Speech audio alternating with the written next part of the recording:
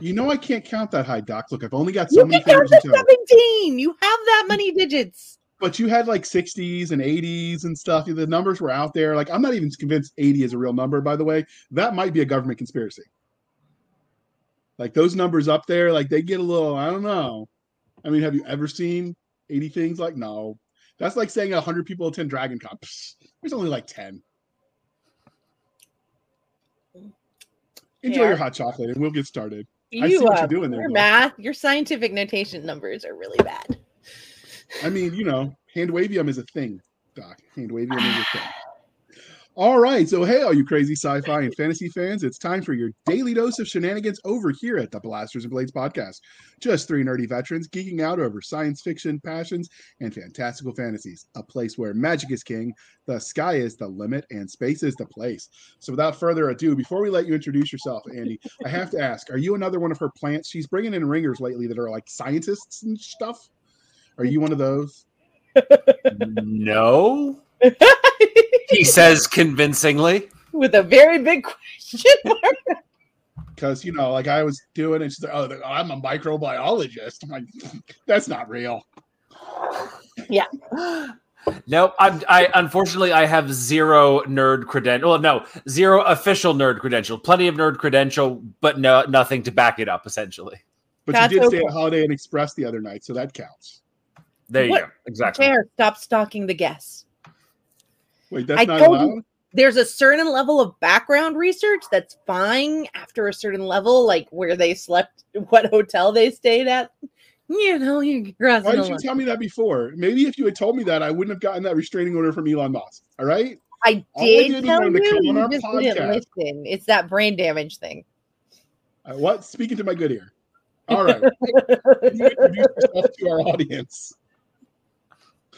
So, I'm Andy Peliquin, author of epic dark fantasy, whichever order you want to put it in. A little bit of military / cyberpunk sci-fi just for the heck of it.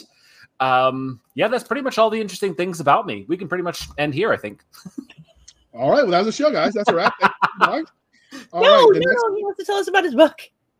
Oh, okay. We'll stick around and talk about dark fantasy. Fair enough. So the second part of the introduction, dear listener, as we do, because we always do, is how we first found them. And this is yet another slate where Doc scheduled and she said, be here and do this thing or I will stab you. So here I am unstabbed.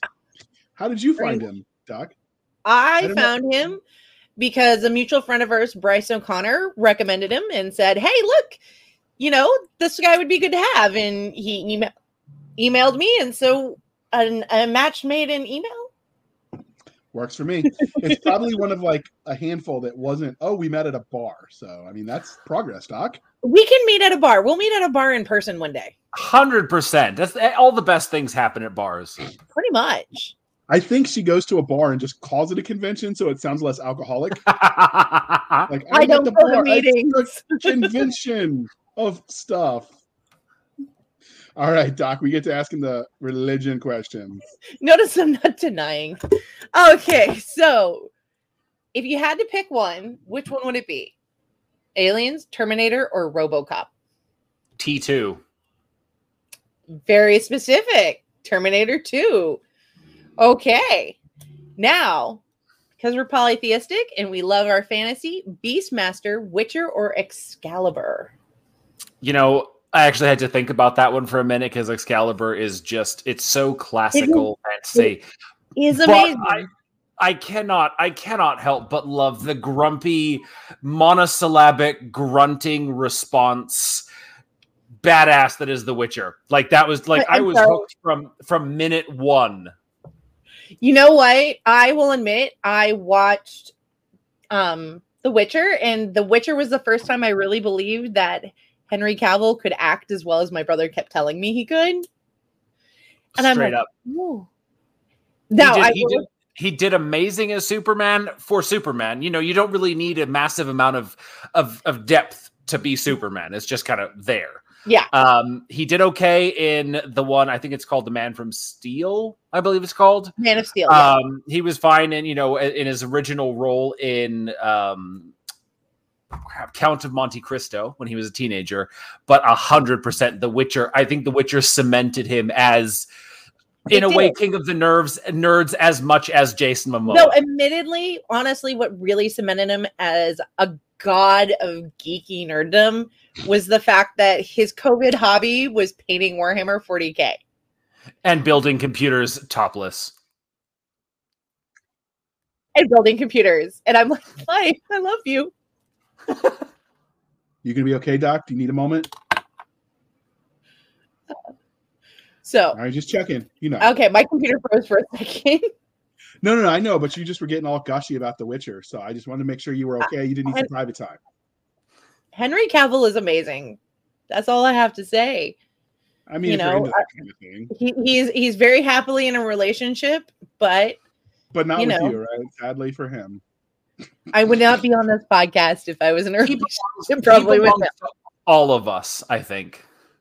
There you go. I like that. As well we're going with that one. So we'll do with that. At the Blasters and Blades podcast, we do both sci-fi and fantasy. But which one was your first love, sci-fi or fantasy? You know, I actually thought about that question. I feel like the Chronicles of Narnia was kind of my first taste of the speculative fiction genre, but I don't think I really fell in love until I went from. So Sherlock Holmes was a birthday present that I got on my 10th birthday. I devoured the entire volume in just a lot of heavy reading for 10. I loved that shit. And then I went from there to Tarzan because it's logical progression. And then from Tarzan to John Carter of Mars. And it was everything I wanted. It was sword fights. It was, spaceship and ray guns and beautiful women and jumping 30 feet into the Martian air. And I was like, oh, I am here for this. And then from John Carter, like I read every single book that I could find, and it just naturally segued into Conan. And I was hooked. So that was sort of my progression. So have you heard about they're doing an expanded universe of Conan novels? Yes, I heard Scott Oden did one of those novels. No. Like Titan Publishing is doing a whole bunch. Ooh, I'm so there. The Conan audiobooks were what got me into audiobooks. I just had a bunch of time on my hands, and I just started listening to first the original Robert Edward Howard, REH, and then L. Sprague de Camp, and I binged all of them so hard. Yeah, they're well worth binging. So what did you think of the since you read your first exposure was Chronicles of Narnia? Did you enjoy the TV movies that they made for it? They were fine. I loved the childishness of the story. Like it was kind of what I was expecting. And then when they tried to make it a little bit more adult, it kind of jarred a bit. Honestly, the classic Chronicles of Narnia will always be that old cartoon with, Turkish delight and, all just the old cartoon. I don't know, I think it's from the 1950s or something. It's just amazing. And what about the John Carter of Mars? What did you think of that movie? That was, in my opinion, poorly marketed because most people didn't realize that's what it was. But I thought for what it was good. I would have watched the sequel. It was not my John Carter of Mars. Essentially, like I was expecting a little bit more of a more mature hero and a more mature story. It was very action adventure-y. You got the romance with Deja Thoris. It was a fun action adventure movie. But when I first read John Carter of Mars, he was like this hero dude, like this mature former soldier who is an actual hero, and he's got, the political influence, and he's dealing with monarchs or whatever the Martian equivalent was. Like it was a much more complex and mature story. Whereas Ben Barnes, no, it was Taylor Kitsch, right? Who did that one? I don't know. Either one of the two. Pop culture movies. The twins. But it was an action adventure movie with nothing to sink my teeth into, and I think that's why it flopped in a way, because it had so much potential for so much more and didn't quite hit the mark. Yeah, I think when you're dealing with iconic properties that have a lot of layers to them, like this one and Dune, you really have to take the time to do them right and to get some of those nuances, or else you end up going, unless you're very straight up, we're doing this part of it. So, because otherwise I think now more so than 10 years ago, and definitely versus like the 80s and the 90s, it really is so much more. And I think people have learned I think fans have protested enough that they've learned to listen. Let's hope. I hope. So basically, what you're You okay describing there is over there? yeah. So basically, what you're describing is the fact that Hollywood routinely produces movies on the assumption that their audiences are morons, and then they flop because the audiences feel offended that they were treated like morons. Well, I think it's because they don't I think in some cases they go for stuff with an existing fan base. And I think they're only now starting to realize that existing fan base is going to expect something. They're not going to take table scraps. Yeah. Or it's like if you go into, like, let's say with the new Wheel of Time TV show, which I'm totally stoked about. Oh, dude, you don't want to even hear my friend Jennifer about it. If they treat this new show like they treated the Shannara TV show, and they made it like this young adult thing, and they really focused on the coming of age, almost like what is it called, Shadow Hunters or Divergent kind of flair, you're going to alienate a lot of people who are coming in expecting something more mature along the lines of, say, The Expanse, or one of these shows that are a little bit more complex, nuanced, and they take their time to develop. You don't need to have everything happen in every single episode. I do think the Netflix era of TV has taught us to be patient and to wait for things to build up. Yeah, I think part of it though also is it's a very different writing style when you have 6 episodes to tell a complete story arc versus how some of these newer shows, like when Supergirl aired, they aired and they had 6 episodes to prove that they were worth keeping. And then they got renewed for the series. Okay, so now we've done a complete story arc in 6 episodes. How do we expand that to the 24? Now, one thing I do miss about traditional TV is I really do like the 24 episode seasons. I'm a baby. I'm a brat. And I really do like that. But I also really like the fact that these shows are given. We know we are going to authorize you 6 episodes. Here is your budget. 8 hours of TV. Here is your budget. And I think what ends up happening is you end up with a better quality. Like if you look at Legend of Korra, they talk about it in some of the articles and the interviews afterwards. Like they did a lot of flashback episodes because they had to fill out, but they had no budget. So, so I really like that aspect. And my friend Jennifer is the con chair for Jordan Con, and it's a Wheel of Time Con. Oh, anytime.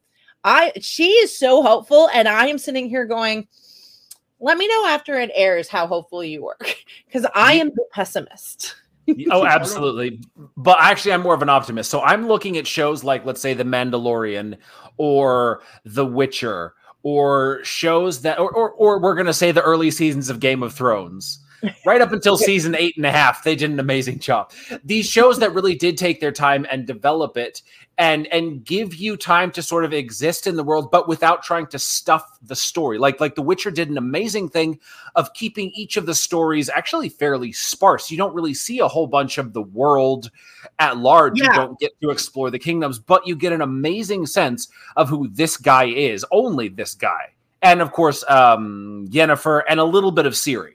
But you get these so you have these characters that you're just latched onto, and they keep you absolutely hooked. And then they go building out and building bigger and adding layer after layer. And that's what makes these shows successful versus like a lot of the more traditional network shows that have 24 episodes. They've got time to develop, they need to develop a character over 24 episodes. So they really have to sort of play around with like the setting or whatever the show's gimmick is. Yeah, there's a lot of intense storytelling in those tighter episodes, definitely. So part of what the reason Hollywood, in my opinion, falls flat is what you're describing when you say they make it too juvenile when the audience and the source material was too mature. Is they're basically trying to be all things to all people, and they fall flat across the board. Yeah, and that's one of the first things the indie authors learn is you've got to know who your audience is and write stories that they want, because I mean it's great if you appeal to the fill in the blank demographic, but if they don't read the kind of stuff you're writing, why does it matter? Yep, 100%.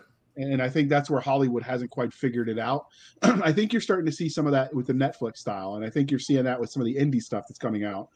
I mean, because I think Netflix has done an amazing job with some of the things, and adapting. Some of it is what was it? The gentleman who does the Outlander series. Diana Gibbon has even said, I think that's how you pronounce it. Gabaldon. Yeah, I'm horrible at that. She's even said that he put stuff in there from studying what they did at the time that if she were to rewrite the book, she'd go back in and add.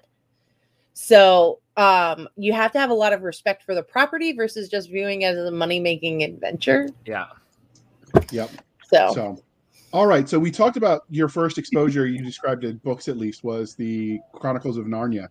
Were there any other exposures to speculative fiction, like in cartoons, board games, or anything else that you had when you were young, or was it Chronicles of Narnia was your first?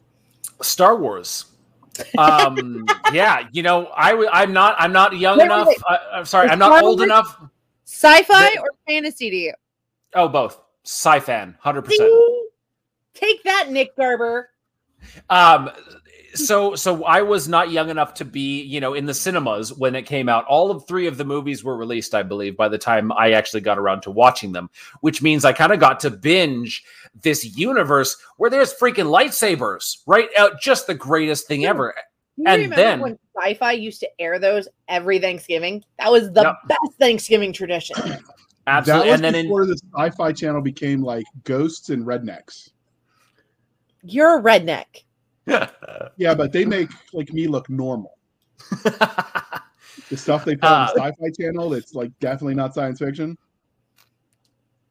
But I'm sorry, we interrupted. We were talking about Star Wars and how you're a young whippersnapper. I was just going to say, so 2001, when The Phantom Menace came out, you know, I still was young enough that I was just, you know, enchanted by what was, you know, kind of a crappy story, but lightsaber and spaceships, and oh my god, this is amazing. And the lightsaber battles in the in trilogy 1, 2, and 3 are hands down the best, like straight up.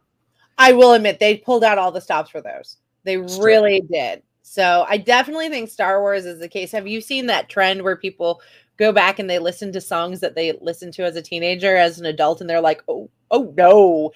I think there is something to be said about some of those movies and books that we look at. Yeah. I recently was trying to describe Sailor Moon to JR, and I'm like, well, there's a plot hole that you could fit like the entire Galaxy's Edge universe in, but I still love it. Yeah.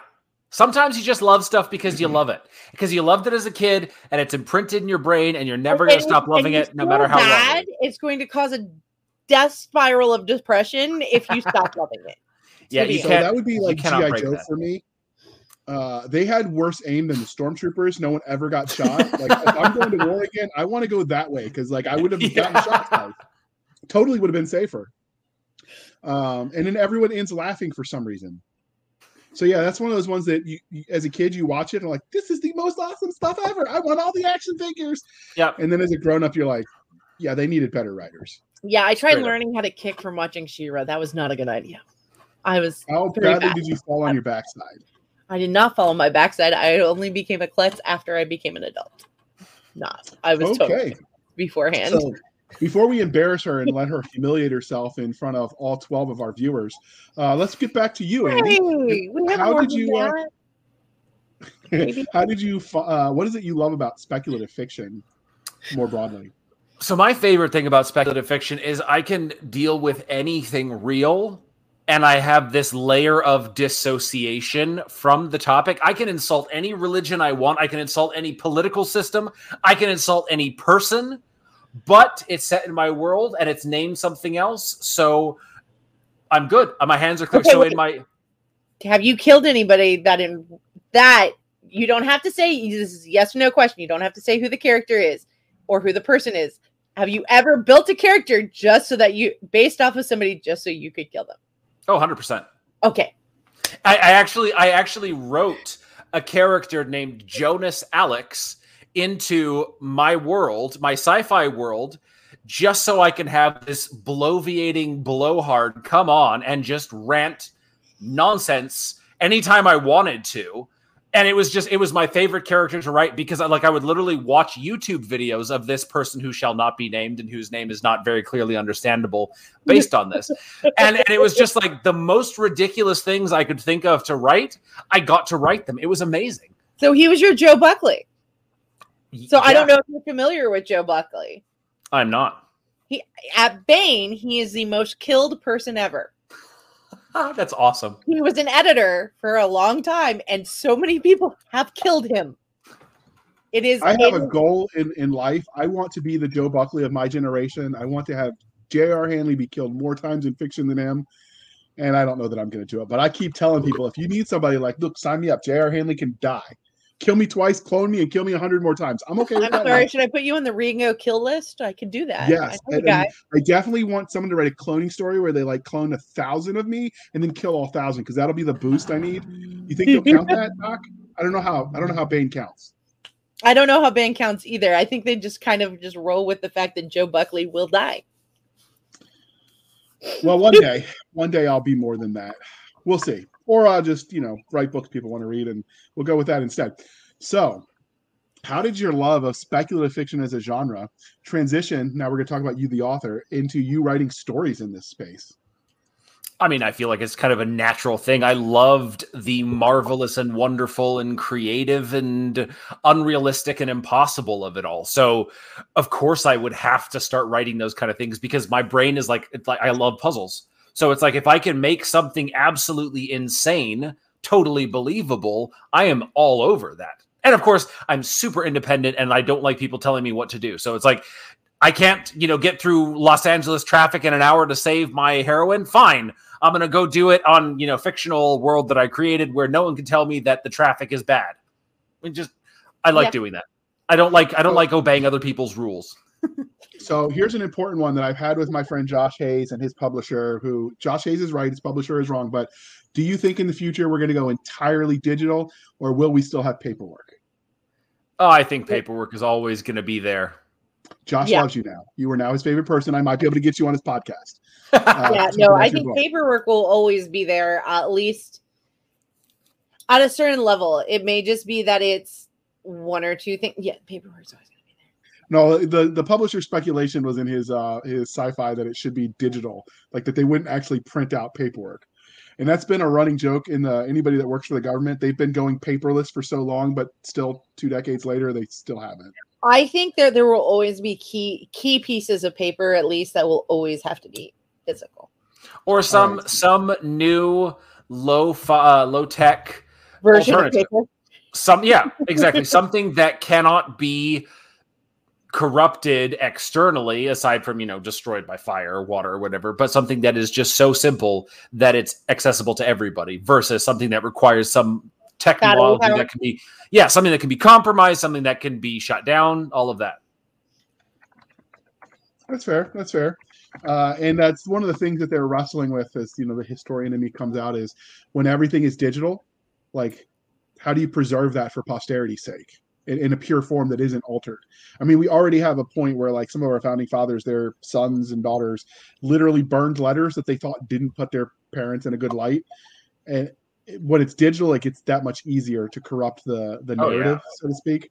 So anyway, I will stop because Doc is giving me the look that says nobody cares. I like studying dead people. It's sort of my jam.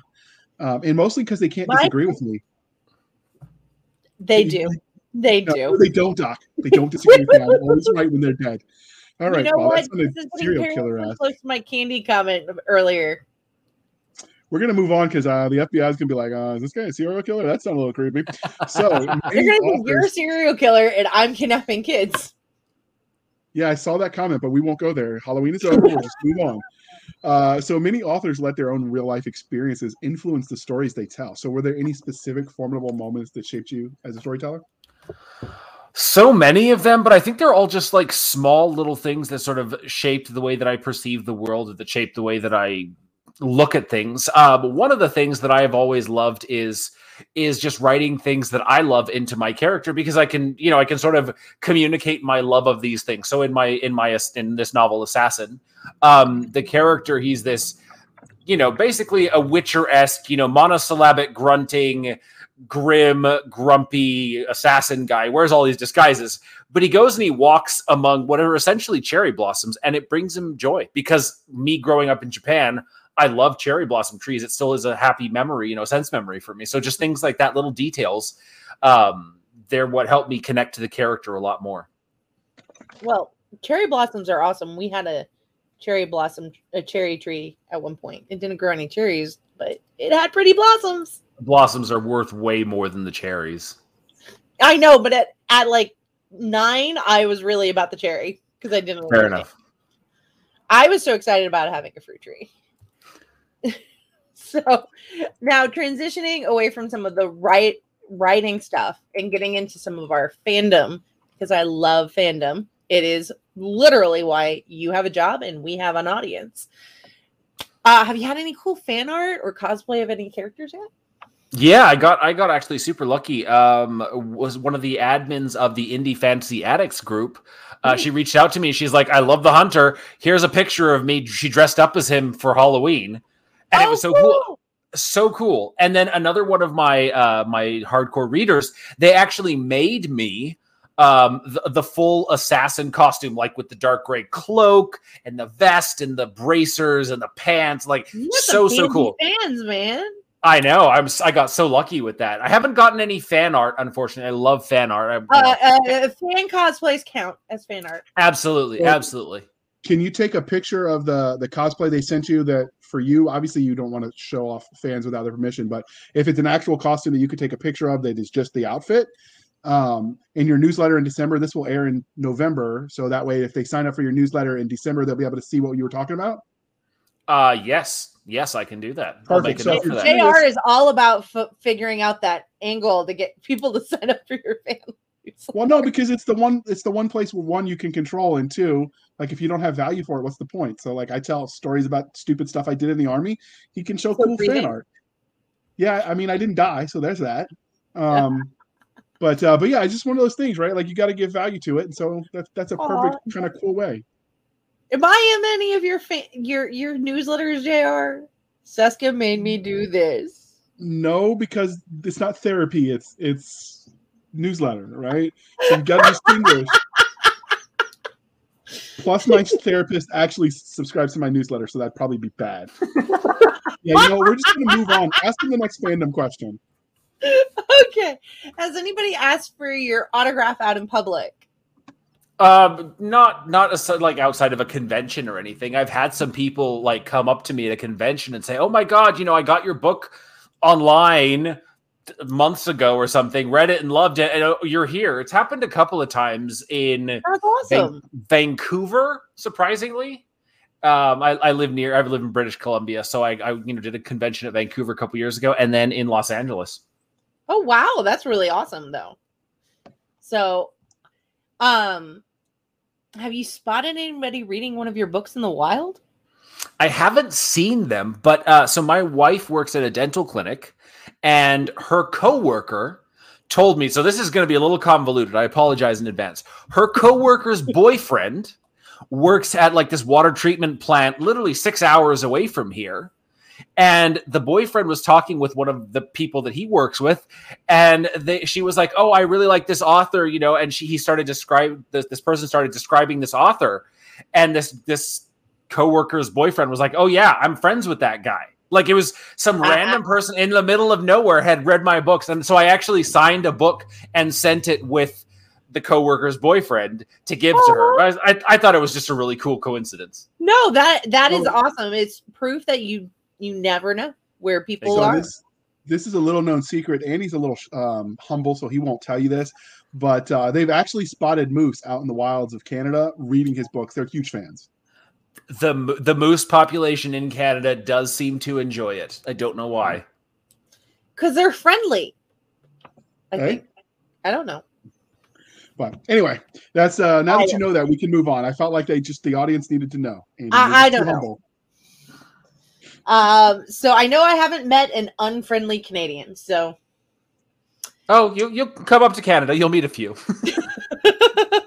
I have been assured by Luke Kamekalo that they just live in the wilds of Canada, and that's why. Yep, absolutely. You pull over on the side of the road too near their farm to check your flat tire or something. They'll come out with their shotgun. Shh, you need something? Oh, see, I'm from the south, so that won't faze me. That's true, but in Canada, that's like straight up assault. Have you seen the modern version of Beverly Hillbillies? I haven't. So there's a scene where they're going down the highway and some wannabe gangbanger pulls a pistol on the rednecks, right? And he's like, "Oh, that's a nice one right there." And he pulls his shotgun. This here's what I carry. That sort of would be the response in the South. They just like, they'd have this little standoff as they compare guns, and then end up drinking a beer together. Exactly. So what is your weirdest or funniest interaction with a fan since you've started writing? I'm always the weird one in the interactions.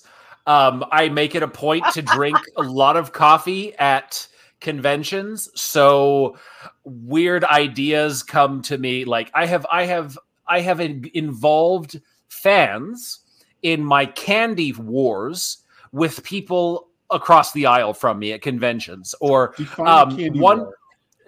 Literally, you know how authors, they put bowls of candy to entice people to come and read their books. Right. So you just have a bowl of candy, and when the other person's not looking, maybe they're talking with a potential fan, you whip a candy at them. Not to hurt, obviously, but it was so much fun. And we got, other readers involved, and they started throwing candy too, or they would cover for me while I was throwing candy or distract the author who was my target. And then at another convention, this was not my fault at all. The person made the mistake. I was sitting at a table, at a dinner, sort of a party thing. And the person comes up and she leaves her backpack and says, "Could you watch this for me? Make sure no one takes anything out of it." And I was like, "Yeah, sure. What about putting stuff in?" She's like, "Whatever, dude." And so I spent the weekend with some friends, like literally by the end of the weekend, half of the convention was in on it, just sneaking garbage into her backpack, straws, soy sauce pack. Just she found out when she got home. We were, good friends. So she had she sent me this image, and there was literally 30 pieces of garbage. I got some people to sneak me some condoms to stick in, just anything, empty plastic water bottles. It's just this big backpack, snuck stuff in. It was amazing. And everybody else, including her best friend, was in on it. And then she got home and found it all and sent me this image. It was the best. And that's coffee's fault. I believe it. So this is the part of the interview, Andy, where we talk about everything you have written. But it sounds like with all that caffeine, that might be a lot. So can you give us the Reader's Digest version instead? Whew, okay, so two worlds to live in, essentially. There's this military cyberpunky sci-fi with a former special ops sniper turned government assassin. Real, he's being handled by sort of the equivalent of the CIA. He's former special ops, but he got hit with a grenade blast that paralyzed him from the waist down. So his body is basically being moved by an AI implanted in his brain that controls kind of a Iron Man-esque, for lack of a better word, exo suit. And so it's really fun to play with this, both badass at the peak of his abilities, and then when he gets out of the armor, he's in a wheelchair. So it's just a really, really fun dynamic to play with. And then all of my fantasy stuff is set in the same world. So there's currently 4 series. There's badass half-demon assassin with the cursed dagger that drives him to kill. Young girl sold to a thieves guild that becomes, basically, it's called Queen of Thieves. It kind of explains what she's going to be. A spin-off of their sort of the young characters from both of their stories. And then a military fantasy, which is basically a modern special ops style unit with sniper, scout, medic, rifleman, captain, all of that, but sort of in this Roman legion versus Viking giant war. And it's just a ton of fun. And it's sort of that sort of ex-Umbra missions. Everything is behind the scenes. There, you see some big military battles with tens of thousands of people, and then sometimes they're just doing Black Ops shit, but it's all in this fantasy world. Cool. That sounds like a lot of fun. Sounds like just JR's style too. Are there audiobooks? I asked this because I'm an ear hole, not an eyeball. There are. The military fantasy one was recorded by Ralph Lister, which was just an absolute awesome thing for me. And then the first 3 of the military sci-fi books are also on audiobook. All right. Well, those all sound fascinating, but today we're going to talk about Assassin, book 1 of the Darkblade series, because, that sounds bright and cheery. So where did the premise for this universe come from? How'd you come up with the idea? Was it psychedelics, Ouija board, overindulging in spiked decaf coffee? All of the above. So Coffee isn't a thing. It's also a myth. Yeah, fair enough. I love the Night Angel series by Brent Weeks, right? The character, I didn't like the young character, but the older character, Durzo Blint, badass assassin, peak of his powers, functionally immortal. None of this training montage nonsense. It's just going out and killing people for 3 books straight. Loved that. Find out at the end of the 3rd book, there's no more. What? Horror, shock, dismay, outrage. Fine, I'm going to write my own. And so I just write a character who is exactly like that. You know, obviously he became his own thing. He became much more complex thanks to Criminal Minds. There's this episode of Criminal Minds where the villain of the week, literally the only Asian American villain in the entire 13 seasons or whatever, he hears the voice of his father in his mind. And the father is always like browbeating him because he's not good enough. And the only time his father shuts up is when he kills. So light bulb moment right there. You got this demonic voice in his head. It just works. Yeah, I know. I was like, I'm not sure that would work for my mother's voice in my head. Yeah, and so it kind of evolved into that. Okay, that's a little dark, and we'll try to turn it around with an even darker but more awesome cover. So can you tell us the story of this cover art? It is kind of amazing. I actually like it. How did you get, what's the story of this art? Like, tell us all the details. So I've had 3 incarnations of this book. The first one was called Blade of the Destroyer, and it looked like a heavy metal album cover. And it was just basically dark, black, red, and white. Super, super stark. It didn't really resonate with readers. They were like, I'm not sure what genre it is. So when I relaunched it in 2018, I got the photo manipulation covers, which were pretty much standard at the time. Simple, darker colors, darker character, as you can see. But then recently, when I was relaunching the series because I got to write another 6 or 7 books at the back half. So I basically collected images of all of my favorite Assassin series, including the Night Angel series, Kel Cade's series, the David Dalglish's Shadow Dance. And I just basically told my artist, do these, but better. And this is what he came up with. And so the face, it's a little hard to tell, but the face, I always pictured Jason Momoa as the main character. Just that sort of like Jason Momoa as Khal Drogo specifically. Jason Momoa in that as a cosplay. Yeah. And so Jason Momoa as Khal Drogo, that really get dark. Him to stop smiling. Yeah, exactly. Angry eyebrows, everything. And so I was like, do that. And so he did that. He shifted the features enough that it's not immediately visible as Jason Momoa, but he's got that sort of dark Khal Drogo face, which is exactly what I wanted for this guy. It's just perfect. And so the cover is just this badass weapon, this dagger with the gemstone. The gemstone lights up every time he kills someone. It absorbs the life energy of the people that he kills, and it feeds him power. And it's this voice in his head that's just kind of driving him to kill. If he doesn't kill often enough, it starts nagging at him until it becomes like a migraine headache, and eventually his head would explode. He never actually gets that far because that would be the end of the story, and that would be no fun. But so Doc, that's sort of do you see the Momoa in that? I do see the Momoa in it. Now, Naveen, stop picking on me. No, I was just asking because, you see colors and I don't. So I just thought I'd zoom in real quick. I do see the Momoa in him. Okay. And we will stop before that gets any creepier. And you can ask question 18. So what would your 30-second elevator pitch be for this novel? Oh, half-demon assassin with a magical dagger and a voice that drives him to kill, fighting against his own inner, darker nature. Dexter in a fantasy world with a flavor of the Punisher and Wolverine. So what is it that makes your series unique among the dark fantasy assassin series? So a lot of the dark fantasy assassin series, like for example, Night Angel, there's this Durzo Blint character who is very similar, but the story focuses much more on the younger Kylar Stern, coming of age, training, montage, all of that. Same thing with the Shadow Dance series. It's about this young character, Aaron. And the Kel Cade's series, too. It's also about a younger character. They're all kind of younger because people kind of want to explore the transition into assassin, how their mind maybe changes to accept killing or things like that. But The truth is that it's way more fun to see someone who is already killing and what their psyche is like, how they are okay, how they justify it, what makes them think it's okay, or what drives them to do what they do. And that's what I wanted to explore. So on that vein, given how you described the series, have you read Joe Abercrombie's series? 100%. All right. So if Nine Fingers and this guy get into a fight, is your character kicking his butt or is he going down?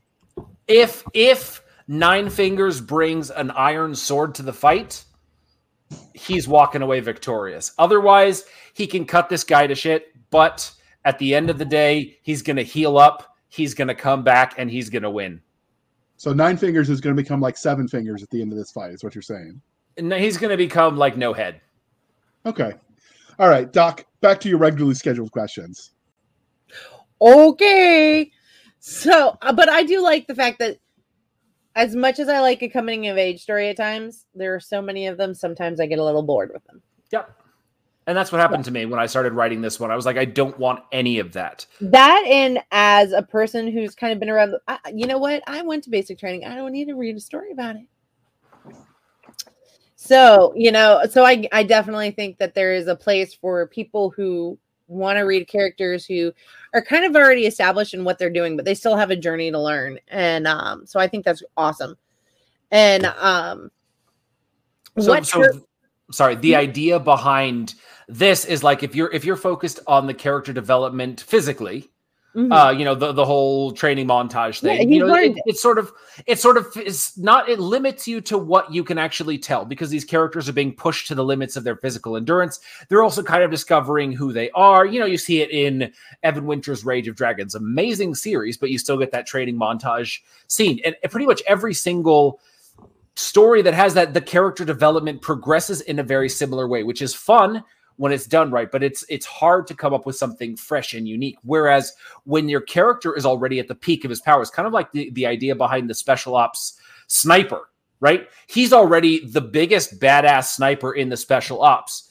So now who does he become when he's already physically amazing? What's his emotional development? It's a realm that you're never going to get to until you kind of become peak excellence. It's much more nuanced and complex, as opposed to developing muscles, picking up a sword for the first time and learning to fight. Yeah, this is beyond progression fantasy. This is the veteran fantasy, kind of. Does that make sense? Exactly. So the problem with that, Doc, is that if you start every story where they're already at their peak power, you artificially cap how far you can go. Or you could just do like The Witcher. Yeah, but I mean, you find creative ways to challenge them. You can still have character development while being at your physical prime. But the other part of that they don't factor in, and as someone who studied dead people who never tell me I am wrong, Doc, I'm never wrong to them. Okay, you're always wrong. One thing that is often left out is, unless you're like the rank and file militia, and even then, most of what they're fighting with were spears that don't take as much skill. And I know all the HEMA people are going to go nuts, but comparatively speaking, there wouldn't be that boot camp type scene because they would have grown up doing it. It wouldn't be something that suddenly you're 18 and here's a sword and whatever. Yeah, but that's what people write though. 9 times out of 10, that is what people write. Is like military a montage, academy, or boot camp thing. And there's a reason for that. It makes sense if you think of. Go ahead. You're going to interrupt me anyway, so do it. Go.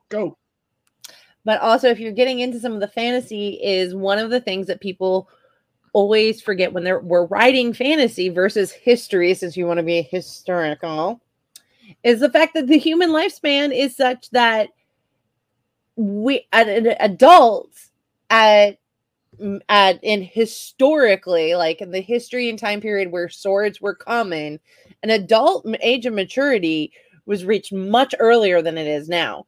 So once again, like that coming of age story that as much as I love them, they're really great. They're based on a Renaissance world. Okay, yeah, they wouldn't be doing that at 18. They'd be doing that at like 13 or 12. Yeah. So, I mean, there's a certain level of that issue with it. And believe me, I'll have this argument all day long with the people who want to say that, well, YA has to be a teenager. Yeah, so. And there is some of that. But the other part of that is when you're doing with military environments, it sort of makes sense. Recruit, private, corporal. Like the rank structure as a progression just sort of fits. And if you start where they're already a lieutenant commander and a ship's captain, looking at you, David Weber, at a certain point in time, they're not involved in all of the action. Like they're going to be on the bridge, bridging. I get it. I told David one of my favorite reasons for the Born in Fury saga is the fact that she actually starts as a private and spends most of the first book as enlisted. It's like, and I once had somebody who very mistakenly informed me that you can't have good enlisted. A series cannot be based around an enlisted character because it wouldn't be interesting. They're officers, weren't they? No, they were civilians. They were even worse. Oh, even worse. Oh. All right. So I don't get me wrong. We love civilians. I will gladly die for my civilian counterparts when I was in the service.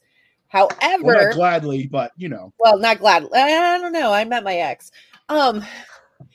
Fair. That's valid. However, having said that, civilians who try to tell veterans how it is really just need to stop. And we'll just leave it like that because this is a family friendly show.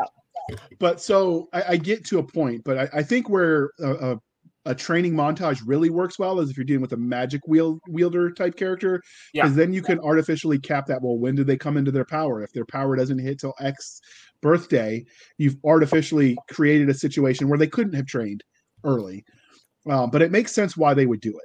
I get that. And we got sidetracked talking about the larger field of fantasy and sci-fi and all of that stuff when we should be talking about Darkblade. So, Doc, I don't know what question we were on, but get us back on track. I was going to ask him, what tropes does he hit best with this series? Oh, that's a tough one. Let's just focus on the first book then. Well, that's tough. What tropes do you think you either hit best or that you've taken in and you've tweaked and twisted and turned around? So the lone wolf trope, which is the Witcher, the Mandalorian, the Waylander, all of these sort of lone wolf type characters, that's a really fun one for me to write, and that's exactly who this character is. But then there's this little window to his humanity. There's this little girl that he saved from dying when she was an infant in the middle of winter, and that's sort of his one link to being human. He actively goes and seeks her out, and that's sort of a fun way to it's sort of like how in The Witcher, especially the TV show, Ciri goes and finds him. So I don't know if that's a spoiler for anybody, but I think at this point the spoiler warning's been expired. Exactly. He falls into it. He falls into this role of protector and caretaker, which is the most common trope. Whereas, well, I love it. He doesn't so much fall into it; he kind of lands screaming and kicking into it. Exactly. And I think that is adorable. Yeah, and it happened in Waylander too. Waylander kind of stumbles across this group of people, and this is the opening scene of book 1, so I'm not spoiling anything. And he kind of just adopts them as his, protectees. But I wanted to be a bit more intentional with this one because it went into the research behind the psychology of assassins, what drives them to kill, what motivates them, where their limits are, all of that. So it's kind of the intentional steering away from the full lone wolf thing. He's not actually alone, which in truth, no lone wolf ever really is. They just think they are. The evil creatures, the evil maniacal, not mustache twisting. There is no mustaches being twisted, but they're pretty standard gloaty, maniacal villains. I like that kind of thing sometimes. So did you, when you wrote your fantasy-esque world, did you go with the Roman Saxon style of facial hair, or did you go full Viking where it's like wrapping around their ankles as they walk? How'd you portray that, since we talked about mustache twirling? What the fuck? I think I stuck with the more family-friendly show.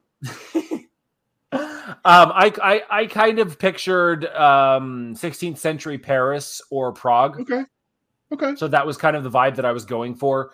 I really had fun giving all the noblemen just terribly colored outfits. Like, gray and green and purple and just super gaudy. That was standard in that era, though. Exactly. So much fun. It's not as impactful, Doc, if he says we didn't have any mustache twirling if nobody had mustaches. That's all I'm saying. Oh, there's plenty of mustaches. Lots and lots of them. Just no one twirled them. JR just is fascinated by mustaches because he couldn't grow one when he was in the army. Yeah, it looked like a caterpillar. And then when I tried to save it, because I had one of those, if you've seen, what was that? that movie they did about the Marines in Iraq. Hurt I'm drawing a Locker? blank. Not Hurt Locker. It's followed an actual unit. But anyway, that sergeant that was like talking about mustache hairs, like I had one of those sergeants. So he made me shave, and then I did that half tired, and then I had the Charlie Chaplin mustache. And if you know what that looks like, you know who else had that mustache. And I'm like, nope, I'm shaving it. That was the Charlie end of my Chaplin. foyer. That was my end of my foyer into mustache hair. It ended badly. I was scarred for life. Mustaches do not work. Every single one of them looks yeah, they don't work. I mean, if I could have pulled off the handlebar mustache like Dave Robinson, my God, he doesn't pull it off. Either go beard or go no hair. Doc, I think I might have to mute you. You take that back. No. All right. So what subgenres do you think this hits best? Doc is done. We fired her. I'm docking your pay. You know what? Half pay for you today, Doc. I'll just tell your mother. She'll reinstate it.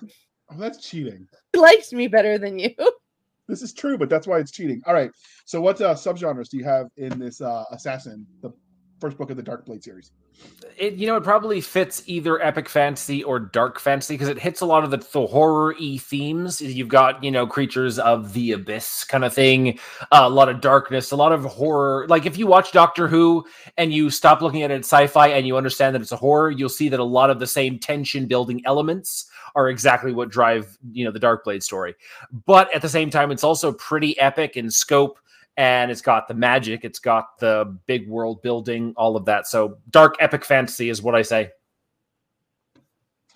Okay, Doc, there's a comment for you real quick. Ask that question. That question doesn't make sense. All right, so normally we would ask later in the show, but since you mentioned... Right. Here. That's you misspelled here, and it threw me off. I typed it too fast. Jeez. Everyone's a critic. Like, I have an editor for a reason, all right? You're so sad. Moving on. I love you, but you're so sad. Okay, so how is it that you go about designing your creatures? Is it too much caffeine, too little caffeine, inspired by nature or history? My creatures, like my monsters? Mm-hmm. Just kind of whatever would fit the worst or the most like ideal thing for the circumstance. So, you're underground in the dark.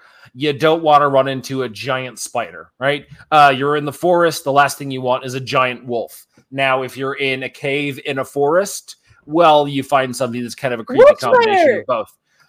So it's just like whatever would be the most appropriate for the theme of the story. Let's say the character is someone who, he sees the enemy as like very like a serpentine, right? He's sneaky, slippery, cunning. So he kind of has you setting up this thing of hatred for those kind of things. So you don't pit him against a wolf, which is this more savage, bestial thing. You pit him against some kind of creepy, crawly monster that will really trigger that disgust for that personality type. It kind of plays into that. So how much sentience or agency do you give to your creatures when you write them? Are they just mindless machines or? So actually, I don't really have that many creatures. Like the demons in this one, they're basically the demons from the Warcraft universe in the sense that they are weird-looking, amoral, violent, vicious humanoids from another world. And these people, they don't understand that this, they don't understand the idea of alternate galaxies or alternate dimensions or parallel worlds through portals or whatever it is. So they look at them, they see horns, they see hooves, they see fangs, they see tails. They're like demon, right? Easy.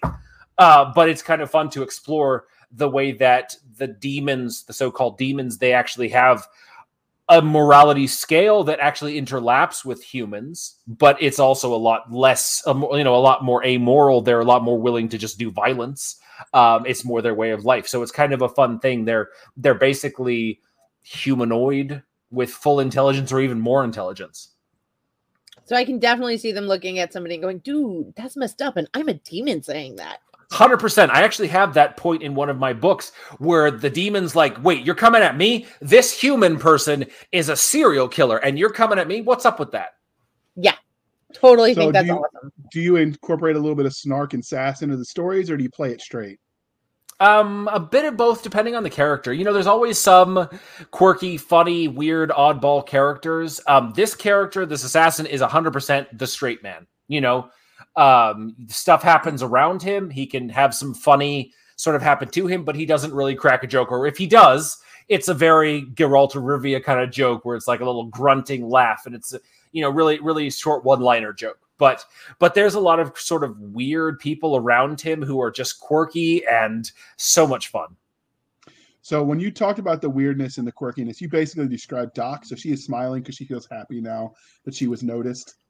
So we appreciate that. Absolutely. I'm the one who thinks of the comeback where the quip was perfect for that situation like 2 months later. Yeah. Ooh, if I'd only said this. If it makes you feel any better, JR, I'm the person who goes, wait, I was getting hit on?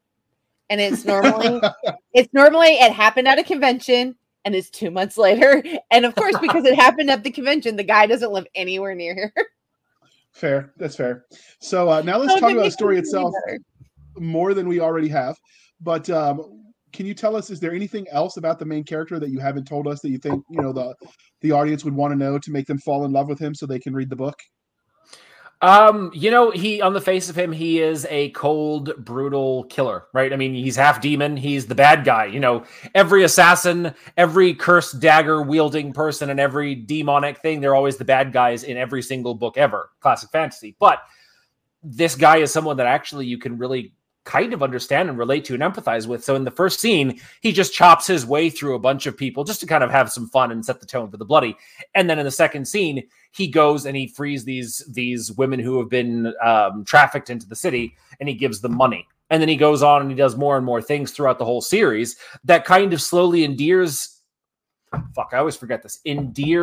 him to you. I always get those two wrong. I hope I got that right. Close enough. I mean, we've been drinking, so, you know. There you go. And so like he starts off as this really dark, grim character, but over the course of the first book, you can't help but fall in love with sort of the humanity of this non-human character. Okay. So speaking of characters, what about secondary characters? Everybody loves a good secondary character. So do you have a favorite in your universe? Obviously. A secondary character that's, you know, I have so many that I love. There's some really fun, kooky ones in my Night Guild series. Like I wrote this one character for a reader who'd been super, super helpful in like editing the first book. And I'm like, I want to thank you by writing in a character. What would you like me to write? So she's like, I want you to write a crazy cat lady. So I wrote a crazy cat lady, but instead of a cat, she has this little like miniature lemur kind of character that just like bounces around her laboratory, and she's an alchemist. So you can imagine that this little creature is just causing all kinds of chaos. And this woman was the most fun character I have ever written. I need to go read this book. Yeah, I think I'm going to have to spend my November credits and get the audiobook. Okay, but I am a chemist, so in chemistry is basically modern alchemy. Oh, 100%. That's the beauty of using alchemy. It's the fantasy version of Handwavium. Fair. So now we get to ask my favorite question: the site of darkness in every universe. Tell us about the bad guys, without spoilers, obviously, because sometimes knowing who the bad guy is a spoiler. But what is the bad guy in this universe? That's such a tough question because there's so many different flavors of bad guy. And so I actually got this tattoo on my arm. It's sort of the motto for the world. Give me just a second. I'll put you on the solo screen for a second. There you go. Right, I can see it. Let's see if I can get it closer. Apologize for all the hair. It says, there is no evil, only desire and what you will do to obtain it. Oh. So the whole evilness of the world is just people basically doing whatever it takes to achieve their ultimate end. So maybe one person just wants to be powerful. One person wants to protect their family. One person is fucked up in the brain and they just want to kill people. I don't know. I apologize if I'm swearing too much on this thing. You're fine. We have veterans on this podcast. I've heard family friendly thrown around, so. I mean, family-ish. A military family is a little bit different than a normie family. There you go. Okay. Yeah. No. We've only had one who, Casey, whoever made us not label it not safe for work. Okay, good. So all I'm saying is June Cleaver would be blushing at our conversation. Ward, Leave It to Beaver. Yeah. Jeez, Doc, it's like you were raised in a barn or something. I read books. Do they have books in that? I don't know. I'm going to look that up, and if they have I was books, I'm gonna be also like, in the "That's not crazy." sandbox, so leave me alone. Fair. They might not have been watching Leave It to Beaver, but We all right. had one channel that aired English TV. Leave me alone. All right, Doc, ask him about dark alleys and fighting. We're going to get back on track. We Okay, can do so this. your character found you in the back dark alley and knew that you were the author, literally, of all that happened to them. How do you think you'd fare?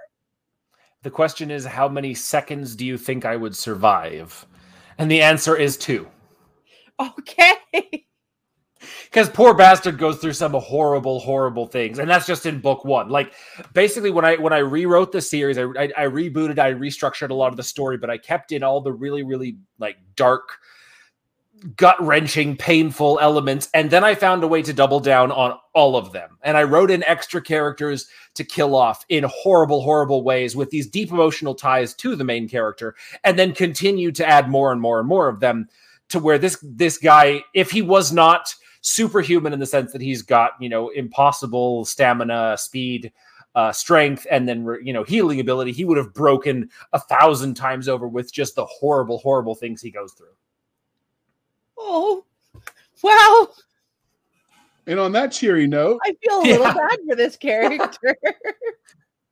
But I will say that it always ends with a hopeful note. It's not grimdark. That's actually why I specifically didn't say grimdark, is because it doesn't end with the world is terrible and everything is terrible and always will be. It's the world is terrible, but there's this little tiny glimmer of hope. So maybe things aren't going to be as bad as they are now.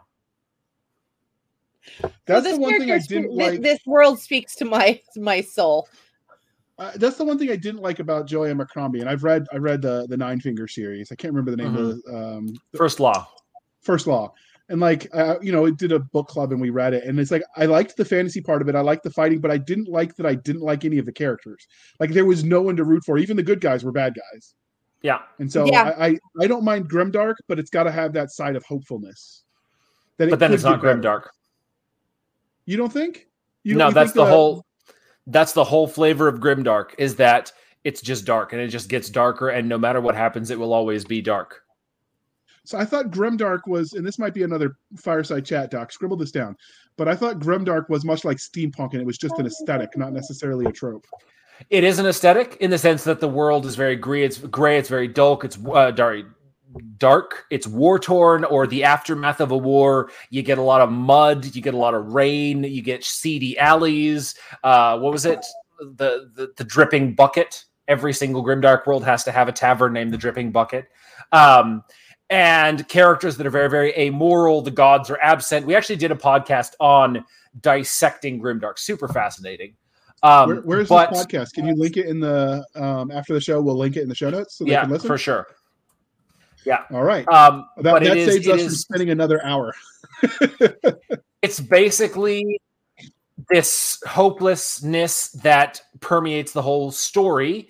You can have characters who are hopeful, but at the end of the day, their hopefulness is shattered, and it's just sort of grimdark. Like, if you read the end of the First Law or the end of the second trilogy, Age of Madness, you'll know exactly what I mean by the grimdark vibe. Just the ending. It's a satisfying ending, and yet you walk away feeling, ugh. Okay. I don't think I could do grimdark. So since we talked about characters some, and you getting slaughtered in a back alley, when you write, your process is a little different than many of the authors that we've interviewed. So do you have a favorite archetype when you're planning? I always plan out the character archetype beforehand. So, for example, with my military fantasy series, I sat down and I thought about who each of these 7 characters in the company will be. Not only what purpose they fulfill, the messenger, the medic, the scout, the sniper, all of that, but then also what kind of people they would be, whether they were the shield or the heart, or they were the sassy character, or the quiet reticent. I always know what kind of characters they are. And then of course they evolve and they grow as I'm writing them, but I have this idea beforehand so I can just kind of lean into it and make them more so. Okay. So this is clearly part of a series. We know because you've said so. Amazon says so. Bezos has said so. Bezos is never wrong. He's the oracle of all things knowable and lovable. Oh my God, Derek! Seriously, is he giving you a reach around? Sorry, it's so fun to get her going. All right, this is a series. There's 3 books out, but is their story done? What more can we expect besides apparently a reach around? Doc, there goes our family-friendly rating. Absolutely. Dude, that's fine. That's still fine. My son has no idea what that means. That's true. But so where's the series going, do you think? So right now, the book 3, which is going to be released tentatively in early 2022, is the 75% mark of the first story arc. Book 4 will close the first story arc. After that, I have a second story arc, which is going to take 5 or 6 books to wrap up because of the complexity of the material. We're talking, continent-wide holy war. We're talking, battle of faiths. We're talking massive full-scale invasion, casualties in the hundreds of thousands. Like this is ramping up to be big, but it's taking time because it's all from one character's perspective. So it's got to be layered and done. And of course, he's got some serious complexity in terms of emotional development that we're going to have to get through. So at the end of the day, this series is going to be probably 2 to 2.5 million words, 10 or 11 books. Okay. So we all know that so you've basically set this up as a stereotypical sort of fantasy proto-European type environment, right? So yeah. You're not having like technology. So what sort of so we can presume swords, spears, that kind of thing. So what kind of magic instead does this universe have aside from, demons that talk in your head? So there is a certain degree of magic that is not understood because it's all science, right? Everything magical is science done. So in fact, my military sci-fi series is set in the same universe. In book 2, he flies over this planet and they can't land because of volatile and unpredictable energy readings. So that kind of explains how that they're everything connected. So there's these alien beings that they see as sort of these ancient creatures of wisdom and power, sort of like the elves, but aliens. And a lot of what's left in the magic is their technology. So anytime I want to introduce magic, I just have to figure out a technological way to make it work. Don't show any of that, but do that into the story. And then I can do it. So it's really, really fun because there are no limits because it's all sci-fi technology. This alien race is, tens, 20, 30,000, 100,000 years more advanced than these primitive humans, but it's all behind the scenes as quote unquote magic. So literally anything I want. Right now there's magic weapons. There's, in the last book, there's this stone that actually like shifts, sort of like, what's that stuff called? The ferrofluid, where it's actually magnetically charged and it activates and it like consumes the body of this young man as he's, dead dude, and like drags him down into the stone. And like, it's really, really fun because I can kind of do anything. So of all the stuff that you're doing, what is the one thing you'd want to take and use for daily use? Oh, that's tough. Alchemical stuff. I have so much fun with alchemy because, again, you can make up some names of cool plants and just drop it in there. So I've the hunter, he has this supplier of alchemical supplies, and he's just like, give me this and give me that and give me that. And it's so much fun. Awesome. So how would you abuse that? Oh, in every single way possible. The alchemist makes this love potion that makes the person break out in heart-shaped spots and then forget where they got the potion from. And it doesn't actually work for them to fall in love. So it's just sort of like a punishment for being stupid enough to want. So just like prank level awesomeness using alchemy. That sounds amazing. So do you see the aliens in this? Since you said like it's, you have basically super advanced. And how did you go about designing them for the series?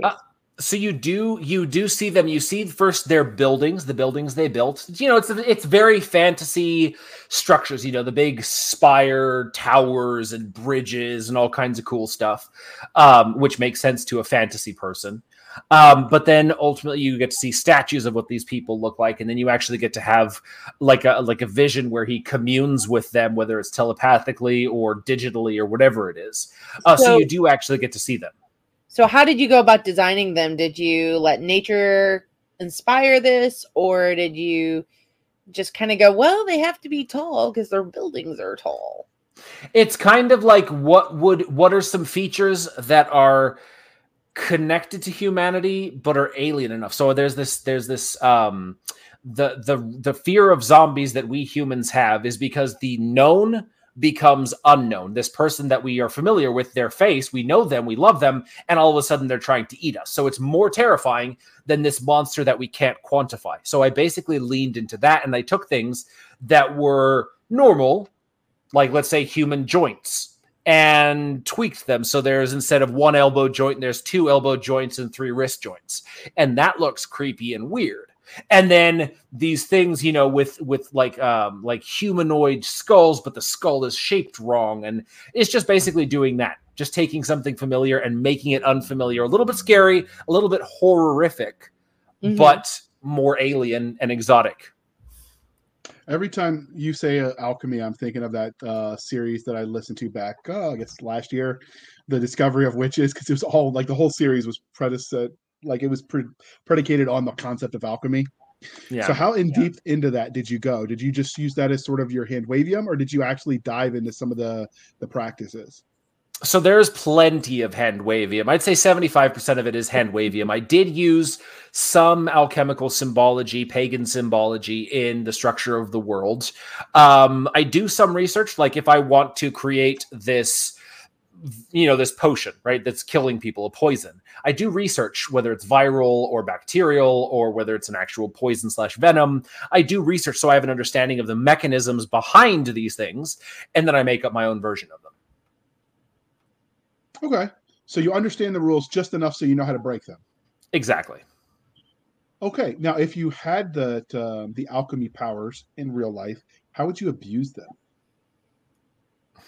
Well, I think just a lot of really, really awesome pranks against people who would have no way of knowing it's me, because I'm a total prankster at heart. And I don't mean like cruel pranks like you see on those, those YouTube videos or whatever. I just mean like funny pranks. Okay. That's the most honest answer we've given. So are you going to introduce things like lightsabers because if it's technology you can get away with, like, laser swords in a fantasy world? Or are you going to try to keep the skin of fantasy on the world? So it's all going to be, it's going to be skinned as fantasy, but like in the 4th book, Savior, you see guns, but they're called Scorch Slayers. The word means nothing. They shoot lightning bolts, which could be blasters, or it could be, plasma fire. It could be anything. But it's called this magical sounding name, and it's based on the technology of these ancient peoples that use magic. So it's all skinned as fantasy. So I can kind of get away with anything that way. It's fun. Nice. So clearly we're at an hour and 12 minutes. We're winding this down, but was there anything about Assassin or the Darkblade series that we didn't ask that you have to tell us before we move on? I mean, we're looking at 2 million words. There's a lot of things that you didn't ask. This is true, and I could gab forever. Like, we could be talking to the wee hours of the night, but Doc's like, I got a day job. My boss wants me to be awake when I play with chemicals. I don't know what that's about. I spilled HCl on my hand this morning, and it barely tingled. I'm not sure if it's just that I was not awake. I know that the HCl was perfectly fine, so it was not the chemical's fault. For those who aren't as smart as us, who don't know what HCl is, could you tell them? Hydrochloric acid. Oh yeah, I totally knew that. Like, hydrochloric acid is a strong acid. It completely disassociates in water. Okay, so that's bad if it spills on you, in theory. Well, I mean, it didn't even tingle. I'd rather have that than the hydrogen peroxide on me. So. All right, so. But our hydrogen peroxide, that tingly feeling you get from like the 3%, our hydrogen peroxide is a lot more than 3%. So clearly we've got to wrap this up, because otherwise, if we don't, you're going to see in the news this giant chemical fireball from Atlanta, and they're going to be like, oh, JR kept her awake too late.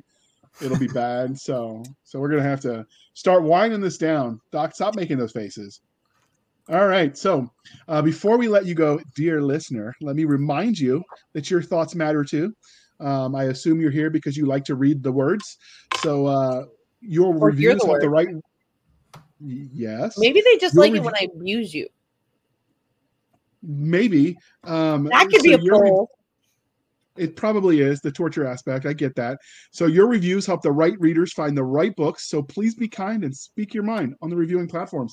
And I have said it once and I will say it again. Even bad reviews can help you find the right books.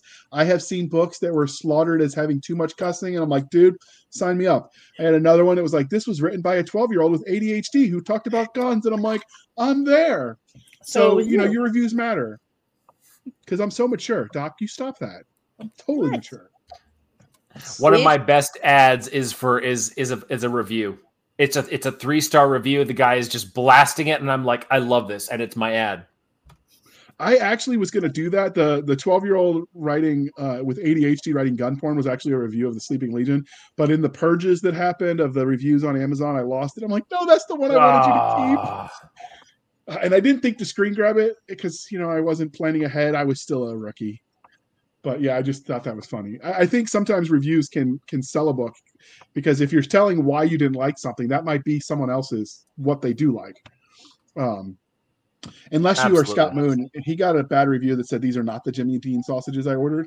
So we're sorry, whoever you are, sir, that you didn't get your sausage. That is a big deal, and we apologize on behalf of Bezos and all his holiness. She doesn't even take the bait anymore. We know it's time to wrap this up. All right. So before we let you go, can you tell listeners and viewers how they can find you, Andy? Yeah. So you just Google my very French Canadian name, Peloquin, or so I don't sound like a douchebag, Peliquin. Just Google that, Andy Peliquin, and you'll find me on my website.com, Facebook, Amazon. Yeah, that's pretty much it. And as usual, dear listener, it will be in the show notes. And you can find us on our website at anchor.fm/blasters-and-blades. Again, that's anchor.fm/blasters-and-blades. We're on the Twitters at SF_fantasy_show, Sierra Foxtrot_fantasy_show. Hey, Doc, do you want to tell the ones in the back what SF stands for? Sci-fi. Woohoo! She's awake. You can email the show at blastersandbladespodcast@gmail.com. Again, that's blastersandbladespodcast@gmail.com. You can send hate mail to Doc Seska at blastersandbladespodcast.com. We have a Facebook group where all the shenanigans happen, and we convinced Doc that she is wrong on her holy quest to put pineapples on our sacred pizza. That is nobody has convinced me. Most people agree with me. Well, they're all clearly part of this plot. I know probably Andy is too. Are you one of those? I am not. All right, you get to stay then. All right, I mean, it's over. Canadian, so he doesn't believe in anything offensive. Well, what if we talked bad about maple syrup? That might get him going. Well, that's just downright rude, eh? Okay.